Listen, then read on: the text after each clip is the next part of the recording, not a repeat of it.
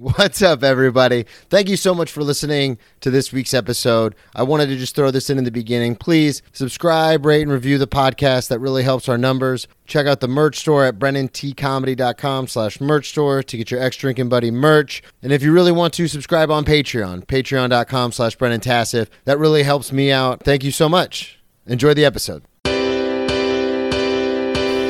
Grab me a beer and grab me a coke. We about to sit for an hour, bullshit and tell jokes. And please don't mix it up, cause he done sobered up. Brennan T Comedy on your social media feeds. And Brennan Tassif is your ex-drinking buddy. Brennan Tassif is your ex-drinking buddy. Brennan Tassif is your ex-drinking buddy. Brennan Tassif is your ex-drinking buddy.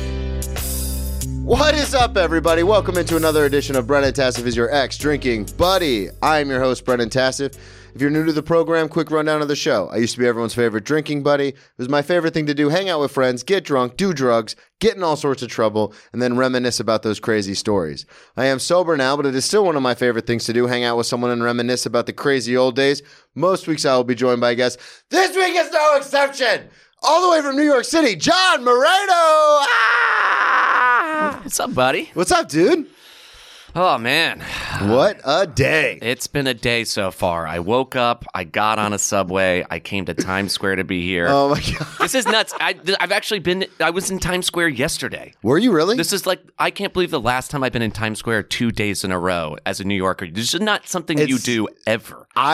So this is why we love Gotham, is because it's so centrally located. There's like 19 subways you can take to get here.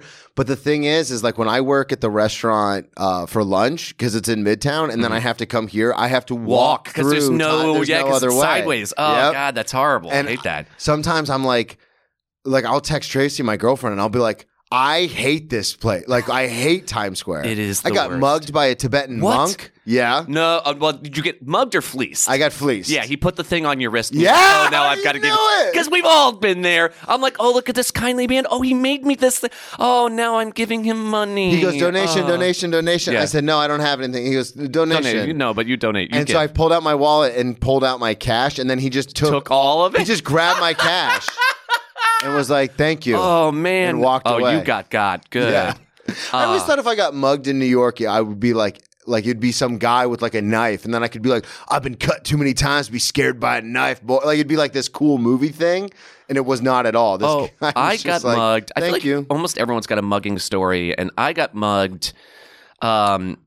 I had an iPhone, and I was trying. My Coke dealer was late. Right? Let's just jump Let's just into get it. into it. You know, and I'm stressing. You know how you're stressing? He's like, oh, I'll be there, in 30 minutes. But like, And after 26 minutes, you're like, where are you? Where are right? you? And you're like, when is it appropriate to start blowing up my fucking Coke dealer because I need my cocaine or I can't have my night tonight, right?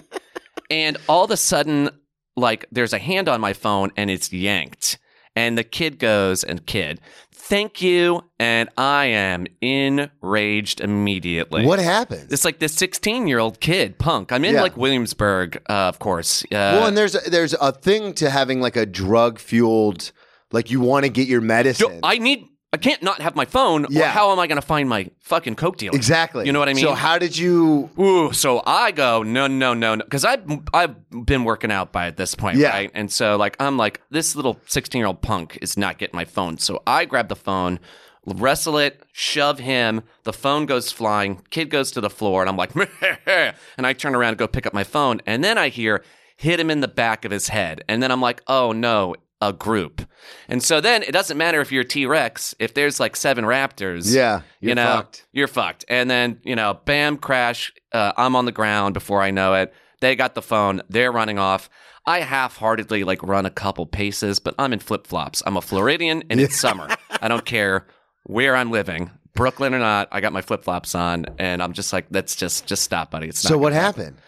Did you get your Coke? I just stayed right where I was, and my Coke dealer showed up like 5 minutes later. Hell yeah! Yeah. And Happy ending. Yeah, and he was, well, not super happy. He was super, oh man, that sucks, bro. Like I had the most unhealthy relationship with my Coke dealer. He was like a dad of 3. Before we get too far into anything, Yeah. plug everything up front because we got a lot to get to. You can catch up my stuff at murderfist.com. Sketch, Evil, Dark, Sketch. We just did Sketchfest You missed. You're gonna miss. I don't know when I'm gonna do a show again, but yeah, we just did a sketch fest. We just headlined Saturday night with awesome band Skulk the Hulking. You should check him out on SoundCloud or Yeah, it was. You guys were in the Times. yeah. The New York fucking Times. Fucking wild. I haven't done a live show in 6 years.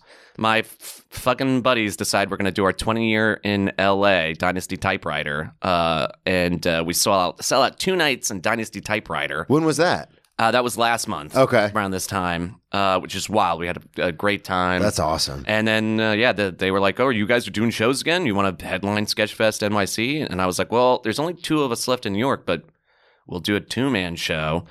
And they were like, yeah. And so we just put together a little 2-man show. And That's crushed fucking it. awesome. Dude. Times reached out. We're like, okay. I mean, sure. All right. That was wild. You showed me the picture on your phone. It's like you and my other buddy, the 2 of us who did the comedy group. and you're just like on. It's like the New York Times. I was like, get the fuck out of here. Yeah, so we kind of disbanded when they all went out to LA and started this podcast network, Last Pod Network. Well, let's talk about it because that's the part of the show is, for the listeners, I want them to get to know you and kind of what you do. So as you already mentioned and referred to, you do a sketch. You do a lot of sketches. And how, because the sketch group that you were a part of, when you first came to New York, it was the second time you came to New York? No, I visited New York, but we all moved up together from Tallahassee. That's what I thought. Okay, Yeah. So for those of you listening, I know John pretty well. We worked together. And then when I first moved here, you had mentioned that you had done sketch. And I was like, oh, we got to get you on the podcast. And then we kind of never talked about it again. Yeah.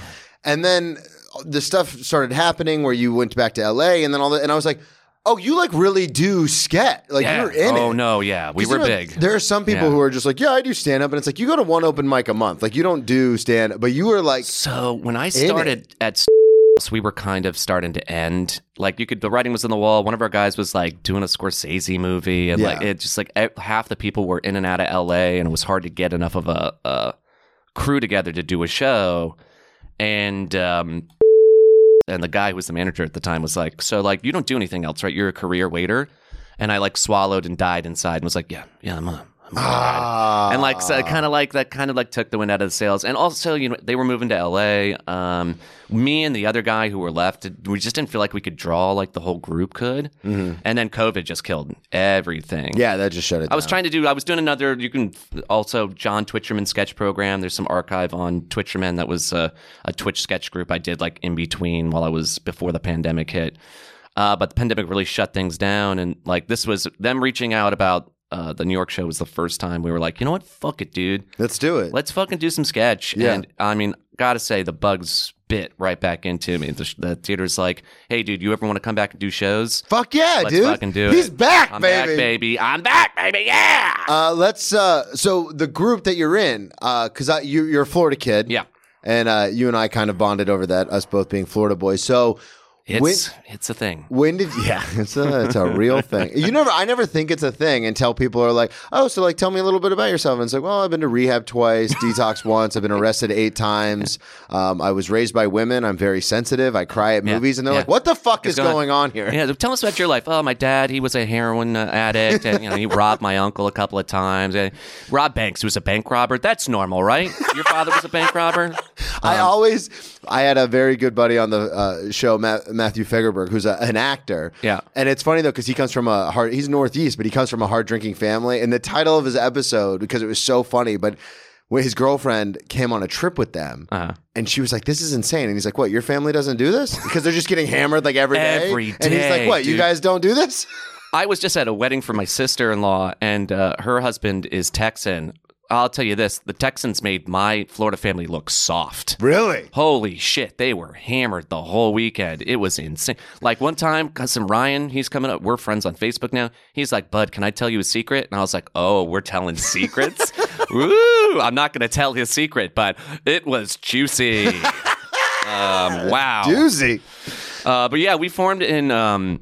So you guys met in college? In college. You went to Florida State? Florida State. Woo! We were not great at football when I was there, so don't ask me about it. Yeah, I came from like an improv background. And When did you start? When did you discover that was something you were interested in? Dude, I mean, I was a kid, and my grandmother had HBO and Python, Kids in the Hall. Kids in the Hall. Benny that's Hill. a big one, yeah. Were just on HBO, I think HBO back then. And we did not have cable. Like, we were but somehow my grandmother was like, well, I'm retired now, or I get to have HBO. So I would just spend like long summers with her and just watch. It was just the chicken lighting, whoa, you know, like, and I just wild. I definitely 100%. And Whose Line is anyway as well. Okay. But Kids in the Hall, definitely one of the hugest. And then later on, Mr. Show. And then I showed up to a party one day. A friend was like, you do improv? You should meet this guy, Holden. Is this in college? Yeah. Okay. And so wait, when did you start actually doing improv? Was that in high school? High school, yeah. Okay. I was in a theater high school from like 7th grade on, but very early on, like everyone was like, you can't act. No, you do the tech stuff. And so I was like a lighting and sound guy. Yeah. You know, like what brought you to Florida State? Did you want to, because Florida State, it still is, but at the time was one of the top party schools in the country. So was that? I was ready to give up. I wasn't a huge partier. I was a pothead. Okay. Like, I didn't drink really until I got to college. Just pot. Stoned. From 10th grade to senior year, stoned all the time. I can't do that anymore. It gives me panic attacks. It sucks. I used to love it. I used to love it, man, so much. It was so relaxing. But especially like New York, it's just not conducive. I live on the pressure and the stress. I can't relax. Yeah. And forcing myself to relax. It's like my body going. Yeah. That's like when people are like, "Oh, take a day off." All I do when I like schedule a day off, all I do is think about all the stuff I should be doing. Oh yeah, I just deep clean my house. Yeah, I'm like, I got to take this to consignment. I got to bring this to Housing Works. It's like I need to be fucking cutting. I need to be cutting clips. Like I don't have time to like relax. Like, what is that? Go to the store and get some wood wax. My wood in my house is a little. Yeah. So, but I was like really done with theater, and then we got our first improv teacher when I was like the 10th grade. He took classes at Second City. And, oh shit! Yeah, and I took a few improv. I took these improv classes, and everything changed. I was like, oh, this is play is fun. Theater is supposed to be a playful experience. It's all make-believe and there's no rules. It's just the teachers that are pretending that I need to do Arthur Miller plays like this as a fucking 14-year-old. Like the first experience it's Death of a Salesman. Oh my God. My first improv class was when I was in the 7th grade and the teacher's like, you're doing it wrong. And I'm like, I don't know a lot at 12. But this seems wrong. I know. I don't like this. But yeah, it changed my mind. We started doing improv shows back then, and that was my first experience with like by my senior year, we wrote a show, but it was based off improv. Yeah. So we kind of improved the characters, but got a loose and that's story. There's some of the best comedies as far as film. Some of the best comedies are that. Oh, yeah. Where it's just like... all of the Christopher Guest movies. Oh, yeah. I mean, just amazing A lot of the Adam McKay comedies are Adam like McKay, that. Yeah. I mean, they're a little more scripted, but like you don't think they do fucking a million takes with Will Ferrell just doing whatever he wants. Just go. Yeah. Yeah, it's funny. Now it's gotten to the other side where directors, when they work with certain actors who were like big during that heyday, are like, God, I wish they wouldn't improv so goddamn much. Like, we got a really good script writer here. It went through 3 treatments. Can we at least try this? Can we just stick to the script for a second? And like Vince Vaughn is like, no, what? I don't read anymore. I don't remember how to read. Come on, baby, we're just flowing, baby. What are we doing, baby? So then you get to Florida State, and then why did you go to Florida State? Obviously, you said you were done with theater, but well, I was going to go into the military. Okay, because I didn't think I was going to go to college. I was like, I didn't really do well in school. I didn't like school, and my improv teacher, bless him.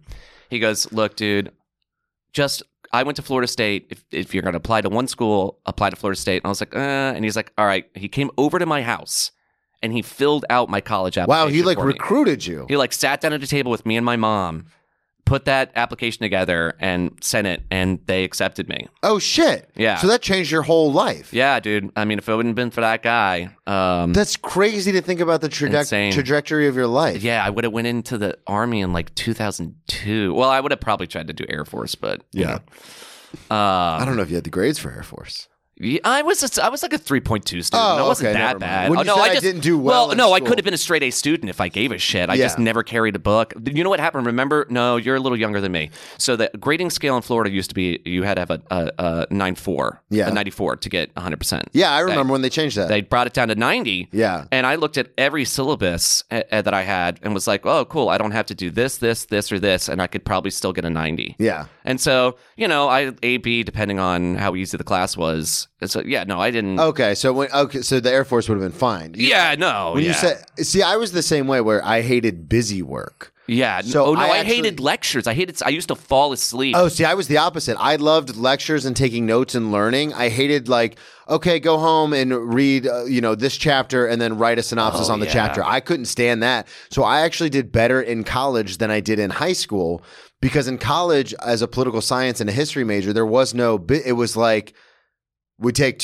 we have a midterm, a final, and an essay, and that's it. I guess, yeah. And for me, I'm a great test taker, so I was like, "Oh, this is." It was a great test taker. Yeah, I was like, "This is way better than read a chapter, write a synopsis, 5 days a week." I was like, "Fuck you." I do I'll take that back. Lecture if it's really fascinating. Like I was a history guy and a philosophy guy, and I do love a good lecture if the teacher's smart. It's just if they're sometimes they drone on, and you're like, and if they've got a voice that sounds like that, then it makes it real hard. I had one professor, Dr. Stephen Engel, and Dr. Jeffrey Morton. One was history, one was political science, and those cats could fucking hold a room. Oh, really? Okay. Yeah, and I would be like, this is fascinating. Yeah, I had one pretty good one, philosophy of religion. That guy, he was also a bastard, though, because he did that little, let's have the argument game. Oh, and he started with the most conservative religion and said, argue against my religion, argue against my God. And he would win. But then the next lecture, he would now take the slightly more progressive stance and argue against himself. Oh, wow. And you were like, you son of a bitch. So I'm never going to beat you in this argument, right? And he'd call you out one by one. Come on, argue it. Let's go. You're a philosophy guy. You're trying to get a minor in philosophy? Let's philosophize, motherfucker. And by the end, he got to this really beautiful religion. Of course, a book we all had to buy that he wrote. That is fucking college in a nutshell, baby. Fucking the scam was there from the beginning. Every professor I had, the textbook for their class was written by them. Yeah, philosophy of religion. I really thought it was actually a really beautiful philosophical religion that essentially the planet is alive and the planet peopled. And so, therefore, we are all connected. And then you see the mushrooms documentaries they have, and you're like, man, I can't prove it's true. But it feels like it. Feels pretty good, man. Feels pretty good. We're all just going to return to Mother Earth, man. Yeah. Like in this spaceship, fucking monkey meat spinning around the sun, baby. Woo! Monkey meat. So you get... when you get to Florida State as a freshman, were you seeking out... did you have an idea of what you wanted to do? Since you kind of went there almost on a whim. I went for theater because I didn't know what else to go for. Yeah, that's what I figured because of your did background. Not get into the acting program. I auditioned using 2 monologues that the guy who filled out my application, who went to Florida State and was in the acting program, used. And I just got in front of the wrong person who had been his teacher. Oh. And he was like, so, so-and-so. John Doe-and-so. And I was like... Yeah, and I could hear him by the way he said it, that he was just like, yeah, no way, buddy. All so right. wait, I'm confused. Just because you used the same monologues? Is that uncouth in the acting community? Not necessarily if they're given to you. It's more so if if you're a peer with someone and they're doing a piece, it's kind of uncouth to steal their piece. Yeah. Okay, I guess that would make sense. I just wasn't. I didn't have. I'm not a good auditioner, and so I just was. I think really intimidated, and it was on a big stage and their main stage theater, and it was like a cattle call. Everyone's next. Next. So and so, and you're like. Yeah, and they was like, next, So I spent that first, and I also had to come in during the summer because I had to take dummy English, English for dummies, because my SAT scores my reading comprehension is not, that's the only area in test taking I just can't do it. It's or word math. A train leaves the station at blah, blah, blah. My brain immediately liquefies inside my skull. Normal math I'm great at, and I can shit essays, no problem. But so I was there in the summer, and I did a play in Quincy, which wasn't even in Florida State. I don't know why. It was horrible. Oh, wow. And I was probably going to drop out. Okay. So that's in your head. You're thinking, right? I'm out of here. This sucks. This isn't for me, yeah. Everything I've done so far is just the boring academics. I'm like, where's the college experience? Yeah. So you're not partying or anything at this point? So I did go to one wild party. Okay. Right? Let's talk about it. I wasn't a drinker, but this girl I went to school with. Where are you You're living on campus, I assume. I'm living on my brother's couch. Okay. My brother didn't live in a dorm. I refused to live in a dorm, which was probably kind of stupid because I probably would have made friends faster. It's so much fun. But I'm living on my brother's couch. And he lives in Tallahassee? Yeah. He's also at Florida State. Oh, so he's going there. Okay, yeah, he's 4 years older. So, but he, just old enough where he doesn't. I'm not hanging out with him. He does not want me hanging out with him. We're great now. Love you, buddy. He's like, you can sleep here, but yeah, exactly. You get 3 months until we find you an apartment for the fall semester, and you're done. And so you're fucking out. This girl is the only. Oh, I wish I hadn't said her name. I don't know if we can bleep that. Thanks. Yeah. This girl invites me to go to this party, and I don't know anyone else, and I'm like, does she want to kiss me? Maybe, I don't know. No, but I'm like, okay, and it's one of these wild house ragers. Yeah, it's not a frat house. How did you get invited? This girl knew. But how did you know her? We went to high school together. Okay. And it's like you kind of like we were like in the loose friend group in high school. Yeah, it totally makes sense. So then you like know even fewer people when you first get to college, and so like you kind of get a little tighter for a minute before everyone finds their own friends. I call it the desert island test. Yeah. So because I used to joke with my ex Savannah, because I'd be like, oh, I know that person, like watching TV or something. She goes, you don't know them, and I go, if we got dropped on a desert island and they saw me, they'd go, hey, I know you. Yeah. So it's that same kind of thing. You get dropped into college, you don't know anybody, so when you see someone you kind of know, you're like, oh, we're friends. I know you. Yeah. So it's the desert island test. So you and her become fast friends just because of necessity. Yeah. And then I think this is like the only time we ended up hanging out. It was this huge party. And then I'm sure she met a bunch of dudes who were very interested.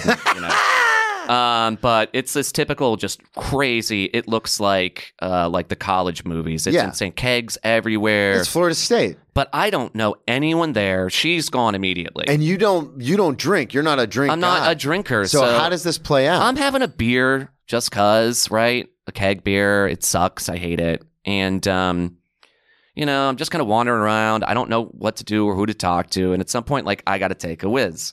So I'm like, upstairs is going to be easier because downstairs is insane. Yeah, and I go upstairs and there's this dude violently trying to break a door down. And so my dad, the guy raised me. Florida. You inside. You wouldn't know unless you're from Florida. The wonderful man that raised me, who is my father. He was a maintenance guy, property manager. Yeah. So I knew this house was pretty new for Florida, so I knew it had a skeleton key up in the door frame. Always, yeah. So I go, buddy, here. And I reach up and I get the skeleton key and I pop open the door for him. It's this guy's party and it's his house. Oh, Jesus. And all of a sudden, dude, that was fucking amazing, bro. You're fucking, that's all. I can't believe it. And the door opens to the room where all the Jello shots are. He accidentally locked them in this room. And so he's like, dude. And he's like, do a Jello shot with me. I'm doing 3 Jello shots. Now you're the king of the castle. King of the castle, freshman, this guy who came out of nowhere with the senior. And then he just takes me into the weed room where all the fucking cool guys are. Yeah. And just drops me off and he tells them, like, this dude just did this. Dude, take care of him. And then I'm just chilling with all these seniors, right? Getting smoked out, and like that was my first hard college party. And, like you do, I had a great time and I drove home afterwards. I probably shouldn't have, Well, we're young. We're dumb. I would just. We don't condone drinking and driving. Do not. I would just younger self. I would Homer Simpson you. I would boy. So after that, were you kind of like hooked on the party scene? Was that like such a cool experience where you're like, oh, I want to do that all the time? Because that's what happened to me. No, I still kind of hated that party scene because it still always started the same way. Like even where if you walk around awkwardly. And this kind of sucks. Even if you have friends, you're like, what are we talking about? We just hung out all day, and like, this is loud and. Well, because I didn't, and the listeners kind of know this, but I was bullied a lot in high school. And even though I played on the football team. You were so big, though. I didn't hit my growth spurt till I was a senior. Oh, okay. And by then I had already been bullied enough, and I was the beta to where even though I hit a growth spurt and gained all this weight and was like really strong now, like I was still getting the shit kicked because it's fatty tatty. Like that's what happened. Yeah. And then I remember getting to college. And you get a fresh start, baby. A lot of people talk about it. I did it. A lot of people are like, oh, I'll get there and I'll change my life. And I did it. That's how I got the scar on my forehead I was like, I'm not going to get fucking punked by anybody. Mm-hmm. And when I was a sophomore or the first time I ran into other football players in an elevator, because it was the summer, so workouts hadn't started yet. Like I went early, technically late because I was a year behind, kind of like what you did going in the summer. And I remember I was in an elevator with a friend of mine, and these 3 freshman guys were moving in because they were moving in, getting ready for workouts. and they were just talking shit to me because they're like, man, you don't play on the team, man. Look at you, like, and just talking shit. And I remember I turned to them and I go, you don't want to do this. And then they just got really quiet and the elevator doors out. And I was freaking out because I was like, I never do this. I'm so scared. And I remember walking out being like, I'm not going to get fucking punked anymore. But because I didn't go to a lot of parties and stuff in high school. So when I went to my first college party, like the night I moved in the summer semester with my roommate, Sean Michael Murphy, shout out to the pirate. I was like, this is the greatest moment of my like. I want to do this every day. And eventually it leads to drugs and addiction and all this. But at the time I was like, oh, this is awesome. But for you have that experience of like, this is a fucking crazy party. But you were kind of like, I don't know. This is still kind of. It was all the party for me got started when I started performing shows. Okay. Let's talk about it then. So you meet Holden. Right. He's playing improv guitar and he's singing this song, Little Cowboy. How far into this experience is this? Is this your freshman year still? So I auditioned, long story short, I auditioned again for the BFA program. I got in. I had another girl I went to high school with who was in the program was doing the timer. Oh, really? And she let me go like 30 seconds off and called time at the perfect time. It was just the most perfect audition I'd ever had. And then, wait, this is different than the audition you had to get in. Yeah, I had to re-audition. They let freshmen re-audition, and if you don't get in after that, you're not getting in, right? Okay. But I re-auditioned, just like crushed it. Like I hear the head of the program, like afterwards, go, like, where is he from? And then someone else goes, oh, he's from the Dreyfus School. And I was like, I just knew. I was like, well, I'm fucking in. You just know, right? Yeah. So I get into the BFA program, and immediately they like a couple other girls take me under their wing, and they introduce me to this guy Holden, who's also in the program. Who subsequently got kicked out of the program because he's fucking insane, but he's an insane genius and he's hilarious. His brand of humor is how obnoxious can I be? And I just, that gets right to my heart, man. Yeah. And he's just singing this song, Little Cowboy, and that. And like, I don't know, the lyrics were all made up, but I'm crying. Like I can't breathe. You're laughing so hard. And I'm just like, we got to work together. And I was like, I do improv. I had been doing improv with like a local improv group, but I was like, I want to do something more serious. I like games, but I also want to do long form Herald work. Yeah. Which in my opinion leads to sketch. Mm-hmm. And sketch leads to sitcom, and sitcom leads to you being on SNL and then movies, and then you're going to be famous. Yeah. And he was like, yes, dude, I want to do sketch. That tracks. I mean, that's where I am right now. Yeah. I mean, I've been, so we start doing. We got to talk to like Colin or somebody the next time they come into the restaurant.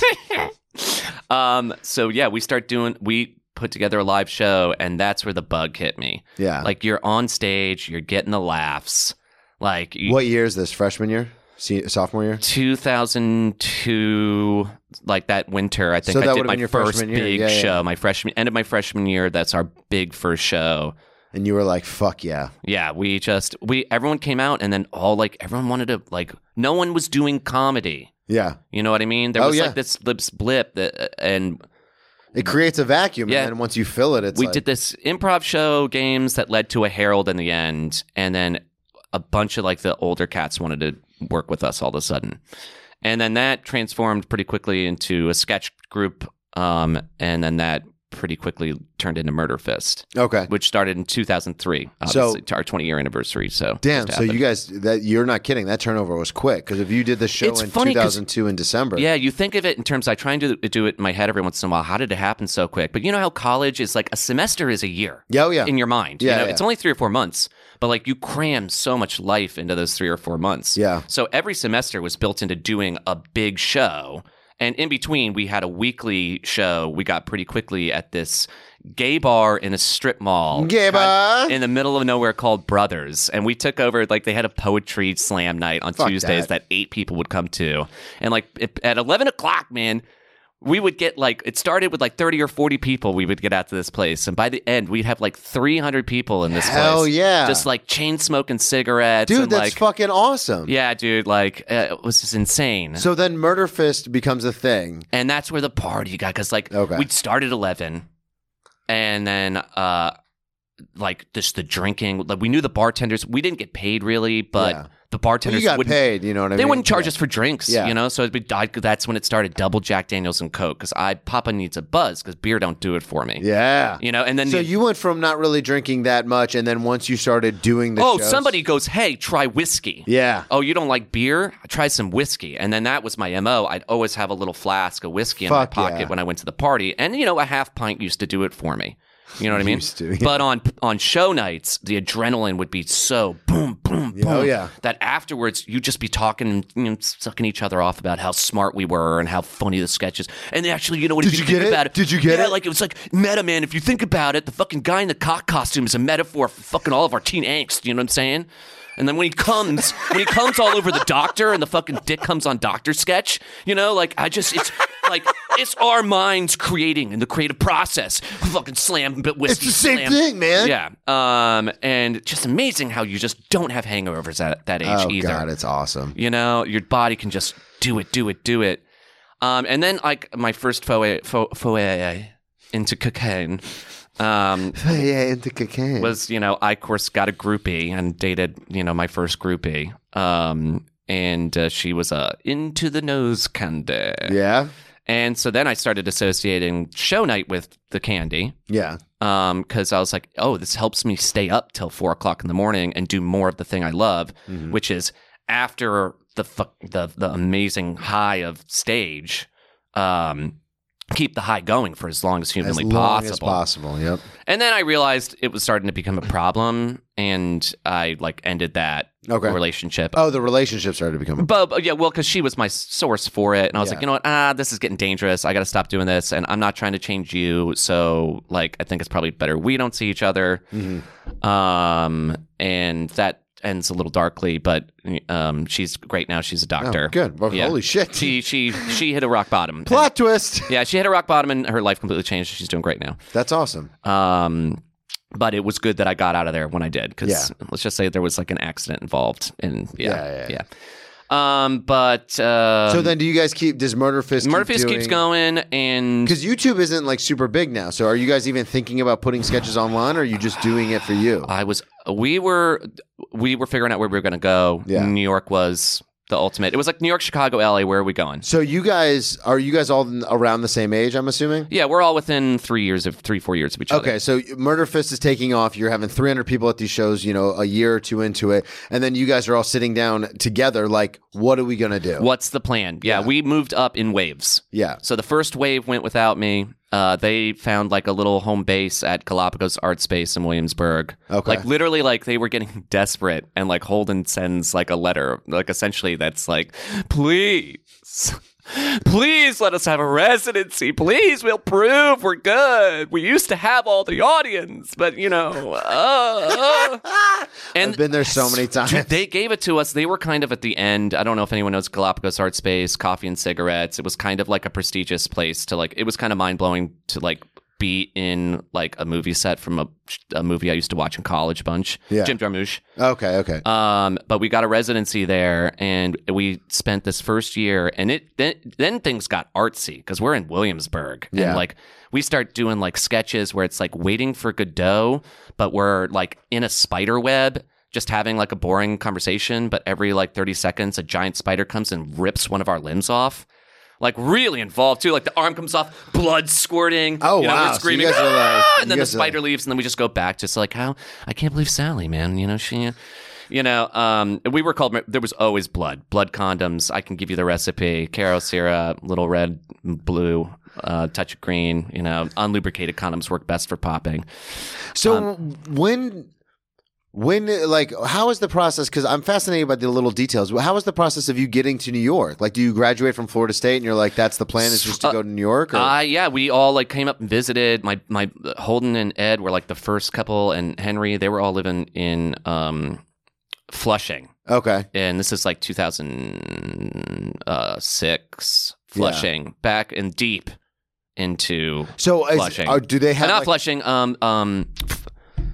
Williamsburg, Bushwick. Bushwick. Yeah. Okay, back when Bushwick was dangerous. Yeah. Yeah. Very much so. So did they have a place, and then the plan was like every time a wave comes up, you go to that same place? Well, we would. You eventually end up with like 12 dudes in a one bedroom? Yeah, no, we would come and visit for like a weekend and find a place to stay. Okay. But yeah, we all did. Like someone would have an apartment, and either like someone would buddy up and roommate with them, or they would say the apartment above us just opened up. Okay, so everyone kind of. We all. This was the thing. We knew we needed to be around each other because we knew it was going to be much harder to get together to rehearse.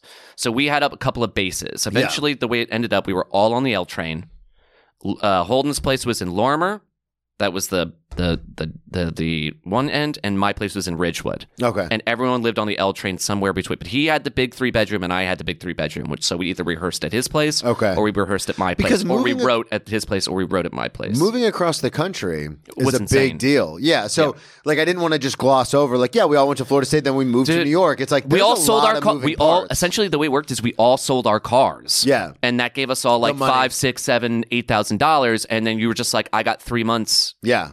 To figure it out, to get a job, to get situated. Well, and this is back when there were still parts of New York where you could move in and for relatively cheap. My place was 3 bedrooms in Ridgewood for $1,200. Yeah.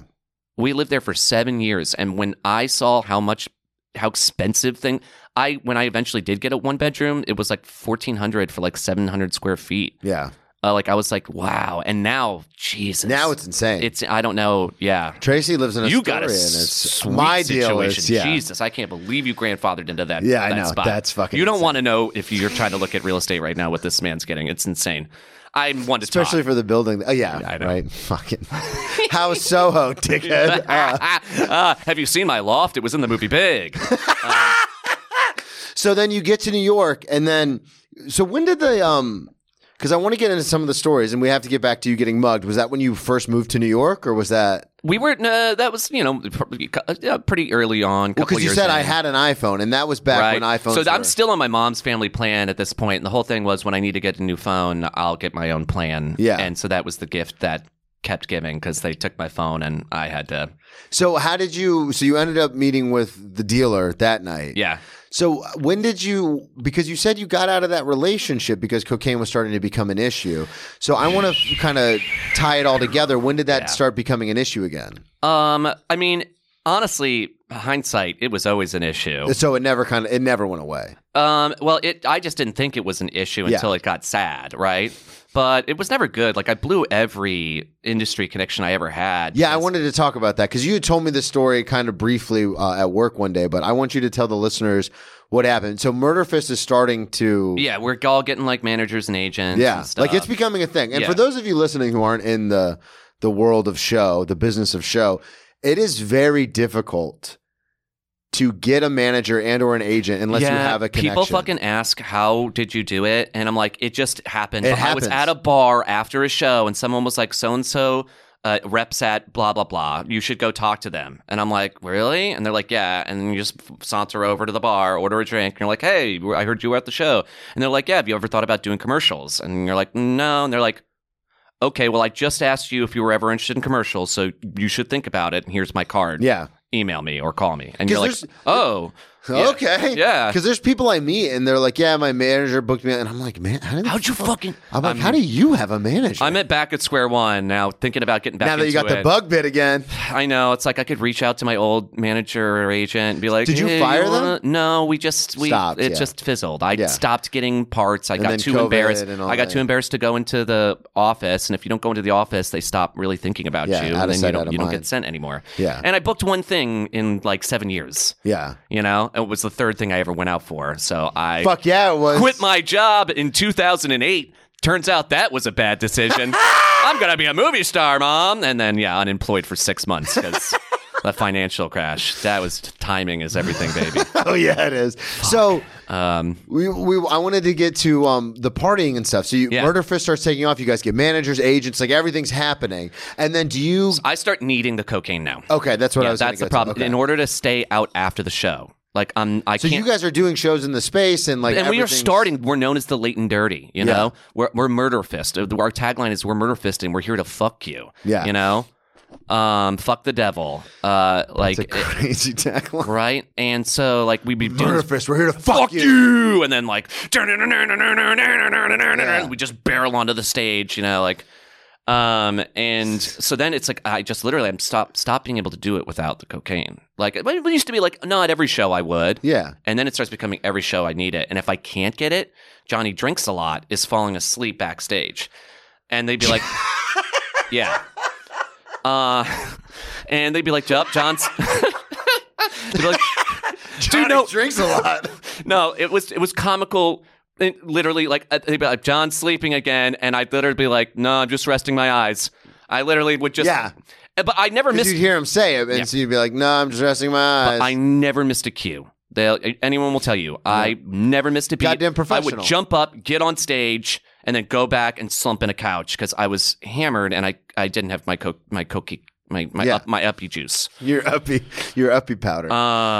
And so then that became like, then I needed it to go out afterwards and to socialize. So you became almost addicted to it. Yeah, and then I was well on the track, and then I would go out and have like an audition or something at HBO or wherever, and I'd come in, I'd be like, oh, thank you so much for seeing me. My name is John Moreno, and they'd be like, yeah, John, we were at your show last night. That's why why do you think you're here? You wouldn't even remember the people who came to the show. I didn't remember any of the industry people, and it turns out they don't care for that. And they remember it. Yep, and then you don't get cast in anything, and you don't get called in again. So you're just burning bridges left and right, Yeah. and not even by not on purpose. That's what I'm saying. It's not like you're like, fuck this, let the bridges I burn light I never the way. was a bad drunk or a bad guy. Like Yeah. I was always You were super just friendly really and fucked sociable up, and you and- didn't remember seeing them. Right, and I must have had an insane energy level looking at me doing the show. Then after the show, I must You're have this like- insane, yeah. and then I come in and I'm kind of this like soft spoken, like, hey, friendly, nice guy. Like, Yeah. I want you to really like me,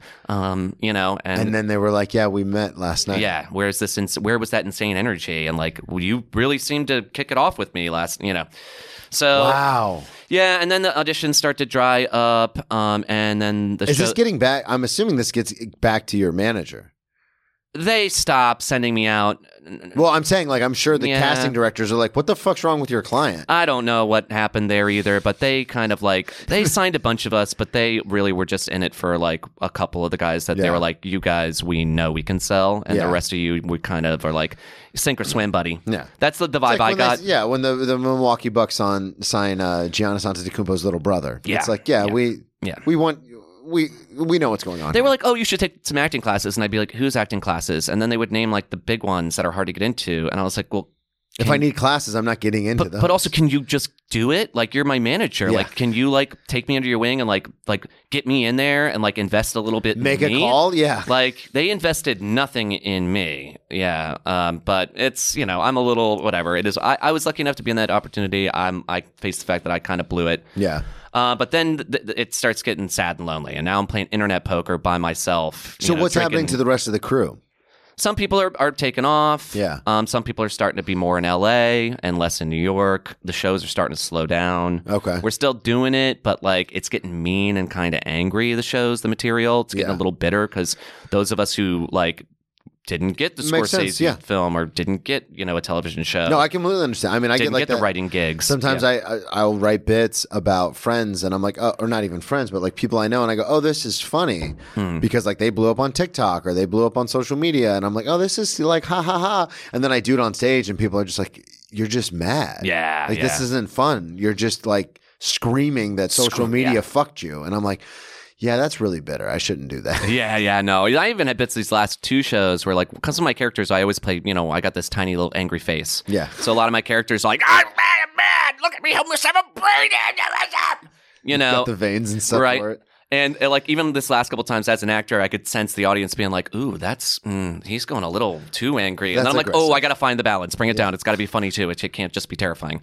That man might have a stroke. They don't even know I'm on blood pressure medication now. Yeah, it starts getting sad, and I realize one day, like, Are you still living in the 3-bedroom? yeah, and I blow a big one. Yeah, let's talk about it. I have a college humor shoot. So set it all up. What happens? Is it through Murder Fist? Is it? It's through through your Murder manager? Fist. It's through my buddy Henry. He's got this bit called "What Are You Doing Tonight?" and it's mostly him, and it's a hilarious bit. But there's 3 other people who are a part of it, And it's not a huge part, but it's like I haven't gotten a part in a while. Yeah. And like so does Henry call you and say, "Hey, I'm doing this thing for College Humor"? We got I was part of the cast. So when they wanted to do it, I was in. Okay. Right? So he gives it to College Humor, finds it, and they're like, "Yeah, we're going to shoot this." And I know I shouldn't party the night before. I should get a good night's sleep. Mm-hmm. And I just can't. Huge help opportunity. It. Yeah. And so, but take us through, me and the listeners, because you said you were playing a lot of video poker by yourself and it was lonely. So what do you mean? Like, are you still going out all the time, or like who? It starts with I go to the local bar where I shoot pool with like some of the pool league guys because I'm pretty good, but I don't have time to be in a pool league because the shows and the cocaine. So you just. Night before the shoot, you're like, I'm just going to go to this bar. I'll hang out for a little bit. And then a little bit turns into a long bit. And then I get home and I got to finish the rest of this because I don't want it around tomorrow. I'll just do it. Obviously. It's going to all start over again tomorrow. So the internet poker. And then I wake up face down. What time is the shoot? Like at 11 a.m., not too late or early. I wake up in my kitchen, like passed out on the kitchen table, and like my phone. The kitchen, not even the floor, the table. Yeah. And the phone is just like not in the room with me. Like somehow my phone's in my bedroom, and it's like 2:00 in the afternoon, and like I've got like 30 missed calls. Boo! Oh my god! Boo! I'm getting anxiety just hearing this story, and I've kind of heard it before, but like that. Yeah. By the time I called them back, of course they found a replacement for me. Yeah, they already shot. They shot it. It was done, and I was like, that was bam. That was the rock hitting the bottom. So, in that moment, do you remember, like, when you look at your phone and you see like 203? Are you like, what goes through your head? Sheer panic, dude. Lights, explosion, brain melting, just like. No, like the worst nightmare situation. Like this can't be real. This isn't right. It's like the nightmare you have when you're looking at the phone and the phone, it doesn't make sense. You're like, I know it can't be this time. That doesn't make, but every time you look at it, the number keeps changing and you're like, but yeah, it's real. And so what's your course of it? Because I when I talk about my last drunk a lot of the time, the thing I always like to tell people about, especially people in recovery, is about the situation after the fact. So there's the waking up in the hospital, there's the missing work, there's all that stuff. But then it's that like getting home after I leave the hospital and what happens after that. Because then you have to start making calls. Then I have to call work and be like, I know I haven't shown up for the last 2 days. I was in the hospital. Yeah. Like, this is what happened. I have to call my old sponsor. I have to call my family because they've been trying to get a hold of me because work was calling them like, hey, this isn't like we know Brennan's a drunk, but this isn't like him to just not show up. He could be dead. And so like for you, this happens. And like, what's your first course of action? Like when you look at your phone, you see that your heart sinks. What do? I probably went and got more cocaine. Did you? Yeah. Yeah, I mean, the first time I got alcohol poisoning, literally, when my buddy dropped me off at my dorm, I just cracked open some Sailor Jerry and started drinking again. Yeah. I was like, yeah, I'm all right. Yeah, I don't know. I know that I did, Did you? I knew I needed to stop. Like, that was where I knew it needed to. I think I did a couple more times. I think I made myself sick, and I was probably like sick for, like, I knew I made myself sick, and so I called I don't remember the exact timeline, but I called my drug dealer, and they wouldn't come out to Ridgewood unless it was a hefty order. Yeah. And I told them a big old hefty numb sumber to bring. And then I turned my phone off, and I went to sleep, and I think I slept for like 3 days. Okay. And that was it. I was done. I knew he would never pick up my phone call. He probably would have maybe picked up my phone call again. But like I made him to come out to Ridgewood thinking he was bringing a fucking... Oh, so that's how you ended up just getting... Because you knew if he came out there with a lot of product and then you didn't pick up or anything... Yeah, I ghosted him. He would be pissed. Yeah. Damn. Yeah. That's a ballsy way to do it. And that was it, man. Never did it again. Congrats to you, man. Yeah, it was fucking... What ended up happening with your buddy who was doing the sketch? Did you... Oh, it was great. It's on College Humor. No. But I'm saying for you, you eventually have to call him and face him because he's a friend and you're in the group together. Yeah, we're best. We're all best friends. Yeah. What was he gonna say? He was like, he knew what happened.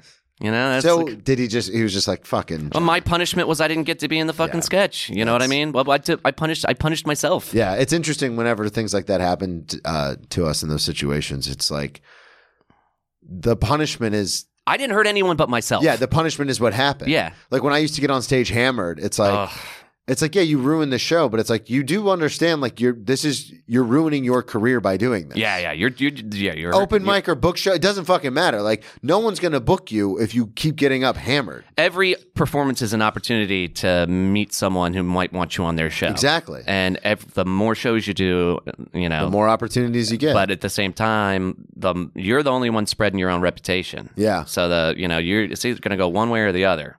God, I cannot believe that happened. Yeah. What ended up happening, because I wanted to get into, I want to talk to you about your 29th birthday, but before we get into that.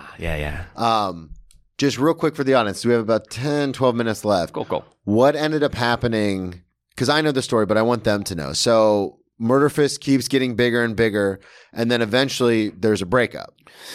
Not a breakup, but you know what I mean. We just decided to do one last show while we've got everyone in town. And then some of the guys moved to LA, as you mentioned. The lion's share of the move to LA. And honestly, we could have kept doing shows, the three or four of us that were left. Mm-hmm. It just seemed like if we're not building we got our pass at a television show. We had a couple of deals in the works with a couple of different networks. How long ago was this? This would be like 7 years, 8 years ago. So a couple of years before the end. But this is like Murder Fist is like 10 years. You guys have been together for like 10 years. Yeah. We're in the 10-year. We're doing the 10-year show. We're it's around the time when the Whitest Kids You Know are on the air. That era. I remember that. Yeah. And we're like looking strong to get like on somewhere matching their time slot or something with somewhere, and it just. Comedy has a disintegration point. Yeah. That's like right when they got canceled, a bunch of networks flopped, a bunch of things got canceled, and any deal we had got canceled right It's like you said, it's all about timing. Yeah. You can catch the wave on the way up, dude. Yeah. They'll just they're handing deals out to everybody. We were just a little too late. Remember when Netflix was like giving everyone a special? Oh, they gave one of our guys a special. Yeah. I mean, that was pretty much the consolation prize. He got a special, and we all were in it. Yeah. And it was basically based on our material, essentially. Okay. So we all got like bit parts here and there. That's awesome. So that was like our consolation prize. But I would have been happy with 6 episodes and then canceled. You know what I mean? Yeah. Like I could have put that little feather in my cap and been like, we got our show. This is what we built. But we went on and did sketch a couple of years after that, and once it was kind of like, this isn't going to get a show. We know it's done.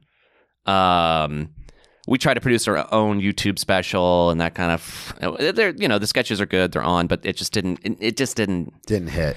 Didn't hit, and then most of the people moved to LA, and the rest. And then you guys had a show at one point. Was it you personally or Murder Fist? You guys did the show, and then you ended up not getting it recorded.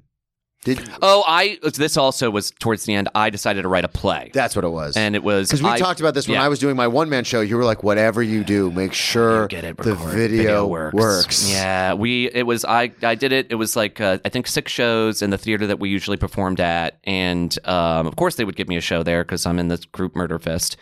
And I produced the whole thing. I probably spent like $10,000. Yeah, I spent about $7,000 I had to put every ass in every seat. That's what killed me. I felt like that theater didn't push my show at all. Yeah. And so to fill How out... many did it seat? Not too many, but like 200. That's fucking a lot. Maybe, let's say 150. Okay, let's even cut it down 50. The only reason I say that is because mine fit 50. Yeah. And because of the equipment, I could only fit 45 bodies in there. Yeah. And that was stressful. It was for a me. full theater. It was a big theater. So it's a theater. It was a big stadium. Yeah. Theater. And only 2 nights, the Friday and Saturday show, did I actually pack it out. And I recorded both those nights, and the good night, the night where I nailed the beats, the tech forgot to hit record or something on my video. So I got a recording of it. It just wasn't. It's just not the one. Not the good one. Fuck. And you know how it is to rewatch yourself, and you're like, that sucked. Yep. I will never watch this again. That's why I get nervous about, because I have the one man show up on Patreon, but. I was just talking to a friend of mine. She's been on the show before, Natalie Cuomo, and she was like, and she actually made me come to a realization because she looked at me and she goes, why have you not put it out? Because her and I and Dan, her fiance, have talked about this for a year now because I did the show a year ago. They came to the show. So I've been like on them, like, I don't know what to do. And then like, put it out. Like, I know. Stop I just got my video. I just got my video of the Sketch Fest show, and I watched the first couple of minutes, and I was like, I fucking forgot how much I hate watching myself. I can't. Especially live. Something about live. Because and then you're watching yourself make the choices. And you're like, why wouldn't you make a better choice there? Why buddy? did you do that? But it was interesting because she looked at me and she goes, well, what's your fear about putting the show out? And I said, I made up all these excuses. And she looks and she goes, Brennan, why don't you want to put the show out? And I go, because this is everything in my life has culminated to this show. It's about all my arrests, my addiction, all that. And if I put it out and it gets 10 views, I'm gonna fucking kill myself. Yeah. So I was like, I'm not really. Not really. No self-harm. But we don't do that anymore. We don't do that. But I was like, that's why. And she goes, put it out. Whatever it does, it does. Yeah. Like, put it out. Yeah. And that... it doesn't do nothing if it sits on your computer. Exactly. And that gave me so much clarity. So what we're talking about with like getting something filmed and like getting it out, it's like sometimes you just got to be like, fuck it, let's just do it. Yeah, but I ended that show in $10,000 in debt, and that was right before I started it. And that like literally that was like the knife in my back of doing theater. That's when you swallowed hard. And I just needed a break, man. Yeah. I was like, I need to take a break. I gotta reset, and it was a long reset. It was about I'm a career server. It's about 7 years of a reset. But we're back now. I'm back now, baby. I want to end on the 29th birthday because that is where you met your beautiful wife. We had been seeing each other. She like booty called me.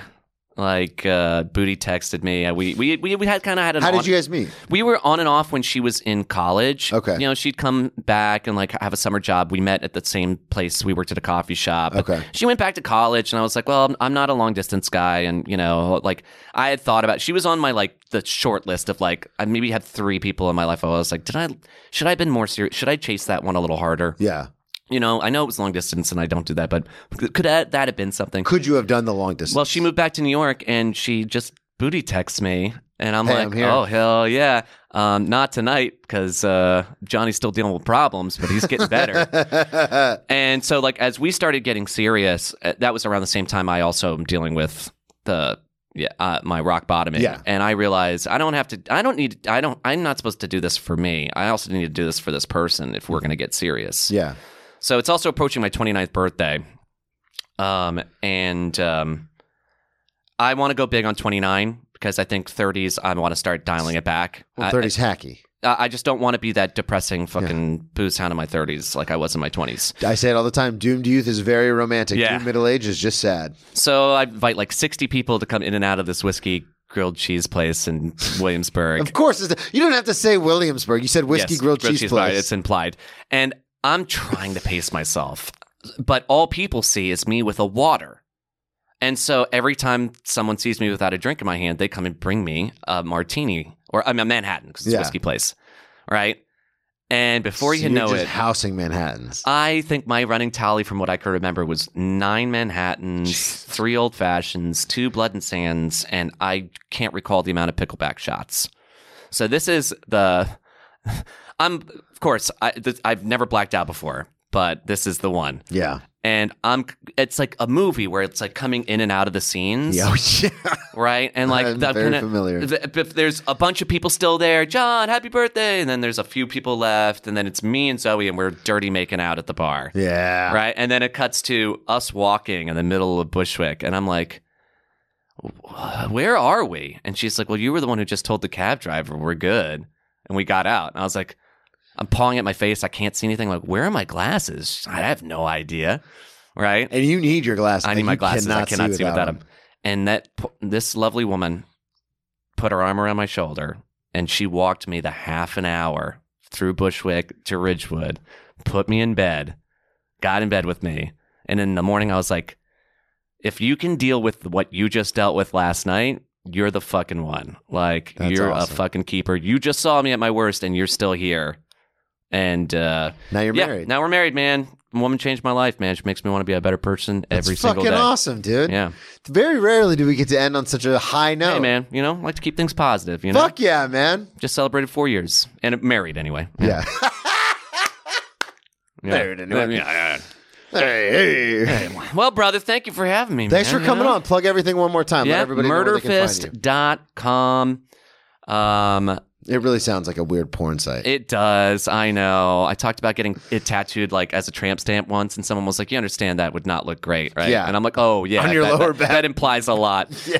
Murderfist.com. I mean, if you want to check out my buddies in the Last Pod Network, they're got some amazing stuff. Last Pod on the Left. You can see me also on their show, Story Must Be Told. I occasionally do guest spots as various voices. Story Must Be Told is amazing. It's Fuck yeah, man. It's a weird, creepy narrative, but based around the Church of the Story. Okay. Story must be told. Well, there you go. Yeah. We'll link everything in the show notes so everyone can find you. Thank you, everybody, so much for listening at BrennanTComedy.com on all social media. Brennan T Comedy, or at Brennan T Comedy, BrennanTComedy.com for the one-man show, the merch, all that other shit. We'll talk to y'all next week. Boom. Groovy.